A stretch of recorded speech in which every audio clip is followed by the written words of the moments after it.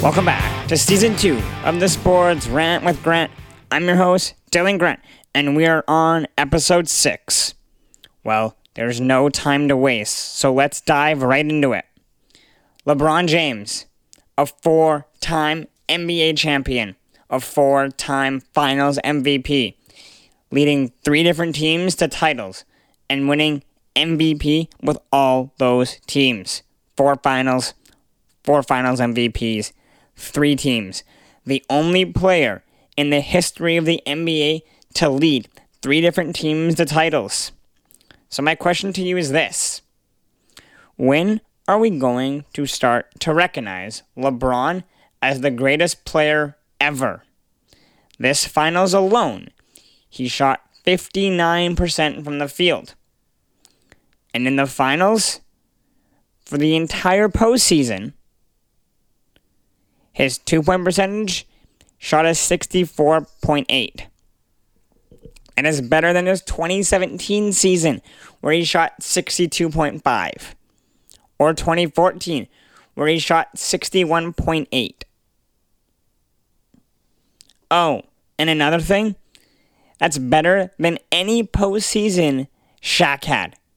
And we consider Shaq the most dominant force the NBA has ever seen. All he was doing was dunking on guys. And he couldn't even shoot 64.8. LeBron, in his 17th year, is just getting better.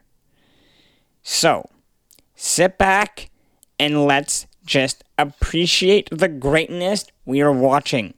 Because once LeBron is gone, we're going to miss him. And something else that is always brought up when talking about LeBron versus Michael Jordan as who is the greatest basketball player ever? Who is the GOAT? Look at all the people that won championships under LeBron's reign in the league. And people say Jordan kept guys from winning. I'm here to tell you how untrue this is. Sure, Hall of Famers that don't have rings because of Jordan. Barkley is a big one of them. But you want to know the guys that have won while Jordan was playing in the NBA? Bird, Kareem, Magic, Isaiah, Hakeem, Drexler, Shaq, Kobe, Robinson, Duncan. Yeah, a few of them also won while LeBron was playing. But that doesn't discredit they also won while playing when Jordan was in the league. Oh, and that first guy I mentioned, Bird, Larry Bird. Want to know how many times Jordan beat him in the playoffs? Not in a series, just a single game. 1 measly game in the playoffs. The answer is 0. Not 1. Jordan never beat Larry Bird in the playoffs. So this notion that Jordan had the league on lock, it really needs to stop. Since Hall of Famers won while he was in the league, and there's guys he couldn't beat, the exact same goes for LeBron. And another point I'll bring up that these finals showed. What player do you think gained more from this playoffs? Jimmy Butler or Giannis Antetokounmpo? Yeah, if you're thinking it's Giannis, you're right. He lost in the second round and not the finals. Because I've been told that losing in the finals can only hurt your legacy, not make it better. So clearly Giannis looks better than Butler, right? Like, come on, guys. Seriously? How is that an actual thing? How have we ever said that losing in round 1, 2, or 3, or even not making the playoffs, is better than losing in the finals? Honestly, how does anyone think that is a logical point? The only way to win the finals is to get there. The goal is to win. So there's going to be a winner, there's going to be a loser. It's how sports work. It's a big thing why we like about it. Because there always has to be a winner, there always has to be a loser. So wouldn't you rather lose in the finals? Because at least you made it to the final game. Honestly, think. How would you ever want to not lose in the finals if you had to lose? It makes zero sense. So the fact that we actually say LeBron's record is tarnished because of his 6 final losses is bullish. He's been there 10 times, guys. 10. Think about it. Since he first went to Miami, he's gone to 9 of 10 finals. The only one he didn't go to was last year when he got hurt. It is so blatantly obvious that this losing in the finals was only brought up so people could discredit LeBron. Nobody else. Think about this. Jimmy Butler came out of this finals looking absolutely brilliant. If I had to tell you right now, you could pick, going to next year, one guy to lead your team. You can have Giannis, Kawhi, or Jimmy Butler. You are going to pick Butler based off what we just saw. He was absolutely brilliant. And another thing. We hold LeBron to finals losses. But why don't we hold these guys to final losses? You know, the logo of the NBA? That's a former player. Name is Jerry West. He went 1-8 in the finals. And they made him the damn logo. Bill Russell went 11 for 13 in the finals. And he has the damn NBA Finals MVP trophy named after him. But he has 2 losses. Jordan 6 for 6. So why aren't all these things named after Jordan? Because it's stupid. So, this entire thing about going to the finals and losing is more hurtful than not making the playoffs or losing before the finals. It just needs to go away forever. And never being brought up again, because it's a complete joke.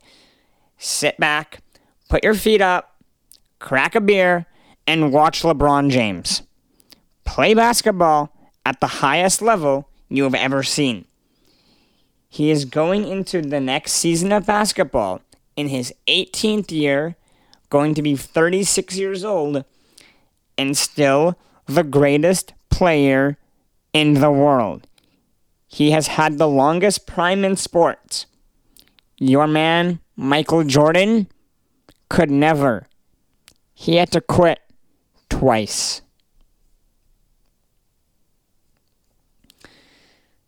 Let's go into week 4 of the NFL.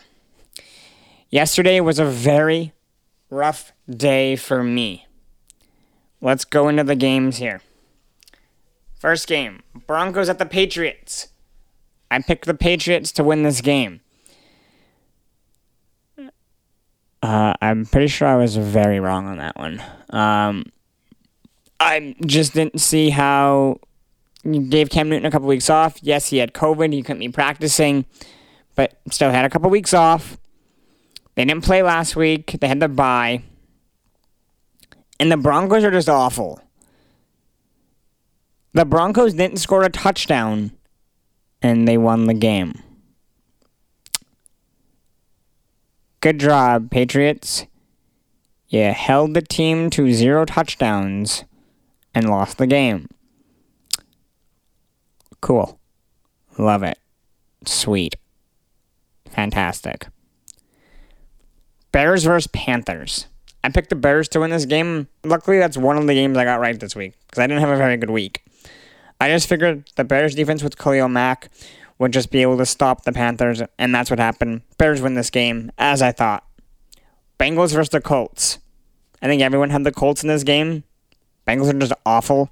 Joe Burrow is really good, but his offensive line is just bad. Next. Lions versus the Jags. Well, another one I got wrong. I picked the Jaguars. I thought Gardner Minshew, yeah, he kind of has a hit-or-miss game, but I figured the running game would pick up, and I was hoping that defense would play a little bit better. It didn't. It's not looking good for me so far. Falcons at Vikings. I picked the Vikings here. Atlanta's just coming off firing their head coach and their GM. I figured it'd be really tough to get a new playbook and for the coach just to figure everything out within a week. And also the Falcons just stink. Julio Jones doesn't look like himself. Matt Ryan can't really throw anymore. But then all that changed yesterday. So, really, what happened in a week? I guess a new head coach? I don't know. Ravens at the Eagles. Did really anyone have the Eagles in this game? The Eagles stink, and the Ravens are good. I think this one was pretty easy to get right. The Washington football team versus the Giants. Another game that I lost. The Giants stink, and so does Washington. I just figured Washington had a better defense, so I picked them. Nope. The Giants somehow won, but they're also bad. So did really anyone watch this football game, though? Because why? Jets versus the Dolphins. Another game that did really anyone watch? At one point, this game was like 24-0. The Jets are awful. They somehow couldn't make it work with Le'Veon Bell, who's one of the best running backs in the league. Adam Gase is just bad at his job, apparently. Happy for Tua Tagovailoa, who got into this game even when it was a blowout. I picked the Dolphins, I think, as everyone did, because the Jets aren't good. Browns versus the Steelers. Another game that I got right, surprisingly. I didn't have many this week. Browns are just bad again. Baker Mayfield just isn't that good. And the Steelers look really good. This game was, I think, pretty easy to decide who was going to win, just based off matchups. Yeah, Big Ben looks like he's rejuvenated himself. Had a great game, over 300 yards. Browns just couldn't find anything. OBJ wasn't very good. Neither was that entire team, but that's common for the Browns as they're never good. Texans versus the Titans. I picked the Texans here for a couple reasons. The Titans are just coming off a game played on Tuesday, so they had a really short week. I figured that would play into it a bit. But Mike Vrabel did a really great job coaching this game, I thought. He did a kind of an old Belichick move late in the fourth quarter. He intentionally put a 12th man on the field to get a penalty because it was 2nd and 1, so they're for sure going to get the first down, you'd think. So he doesn't have to burn a timeout that way. So he takes the penalty, gives them the 5 yards, and it saved about 40 or more seconds of game clock, and which led to the Titans being able to tie the game with 4 seconds left in the fourth quarter and then go on to win it in overtime. I thought it was a really well-coached game by Mike Vrabel. Texans did everything they could to win. It just wasn't enough. Titans upset me here. I had the Texans. Really well-coached game. Really good game. Texans versus Titans. Packers versus Buccaneers. Anyone who knows me, I'm a big Tom Brady fan. But I picked the Packers here for a few reasons. Packers are coming off a bye. Bucs are coming off a pretty bad loss last week where it looked like Tom Brady might have forgotten what down it was at the end. Not sure how that looked. But yeah, so I picked the Packers coming off a bye. But man, oh man, that Buccaneers defense just swallowed Aaron Rodgers up. Rodgers couldn't get anything going, couldn't get the deep ball. He couldn't be himself. This one really took a hit for me. Had Packers here. I just didn't see them losing off a bye, especially they were being 4-0. So this one kind of sucked. Happy for Tom Brady because he looked really good after a really bad performance last week. Rams versus 49ers.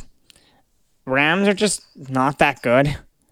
49ers, after a slew of injuries in New York, back-to-back weeks in New York, in the first couple weeks of the season. They just don't look like themselves. But I picked the 49ers just because I don't like the Rams very much. Good win by the 49ers, but really not a good Sunday for me. I went 6-6. That's a really bad day. I'm not happy with it. Moving on to the Monday Night Football games. I really like this. 2 Monday night games. We got an early one and a late one. This works really nice. I like it. The first game is going to be the Chiefs versus the Bills. 2 killer quarterback arms. Josh Allen versus Patrick Mahomes. Great quarterbacks. Great arms. This is going to be a gunslinging match tonight. And it's going to be high scoring, I think. I think the Chiefs are going to win this game based on how they played last week against the Raiders. Really bad loss. Only had 24 points. I think they're going to change some things around. Come out shooting tonight. Chiefs beat the Bills. And then in the late game tonight, Cardinals versus the Cowboys. I'm picking the Cowboys here. They lost their quarterback in Dak Prescott last week. I think that's going to be a little tough for them. But Andy Dalton came in late in that game last week and looked pretty good. And just the Cardinals are very hit or miss. I'd like the Cowboys here to win. And that's going to do it for Week 6 of the NFL. Moving over to the Diamond. Let's break into the World Series, the NLCS, the ALCS. Wow. Dodgers last night. They win Game 7. Come from behind in the series 3-1. Come from behind in Game 7. Dodgers just never stopped fighting.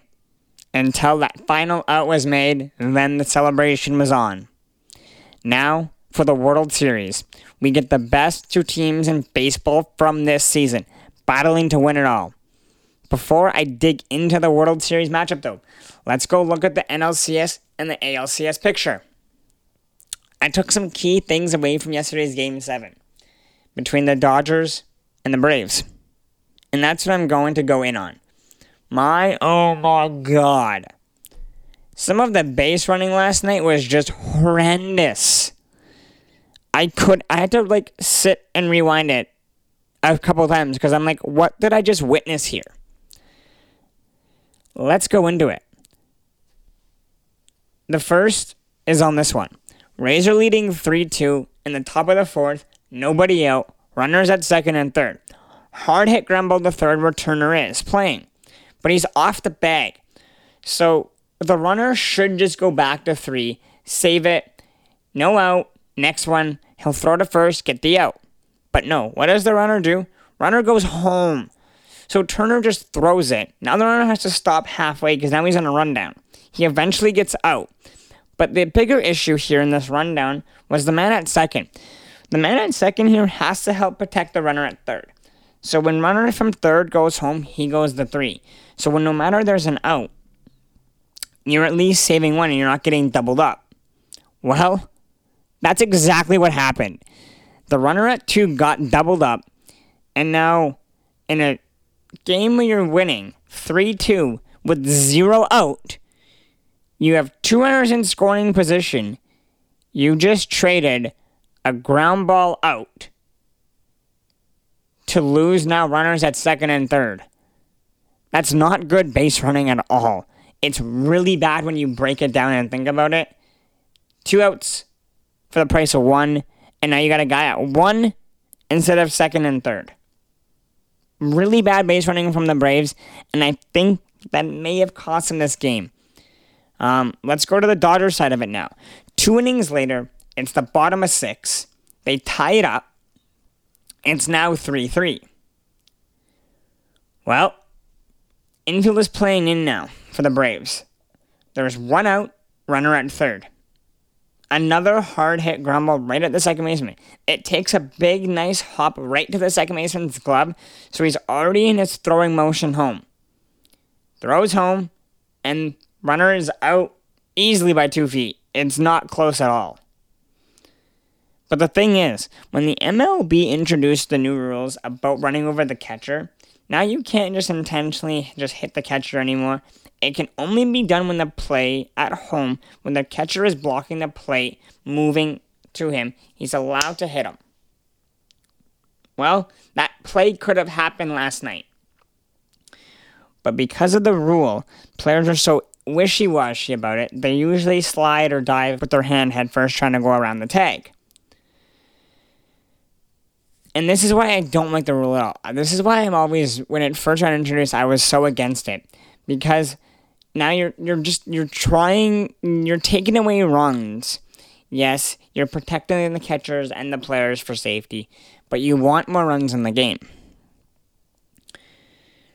But that's not the issue I have. The issue I have is with his decision to go home here. So, it's tie game, 3-3, 1 out. Why not just stay at 3? You're not sacrificing anything. And more often than not, yeah, you lose the out at 1. But you're keeping a guy at 3. And a base hit, you score. So, what? Why did you go here? You are more important than the guy at 1. But I know what you're trying to do here. You're hoping you can beat the throw so you can save that first runner at going to 1. So now you only have 1 out. But really, you just traded an out at home for now a guy at 1. Now you have 2 out. And you're probably not going to score that run unless it's a nice hit into the gap, into the corner, or home run.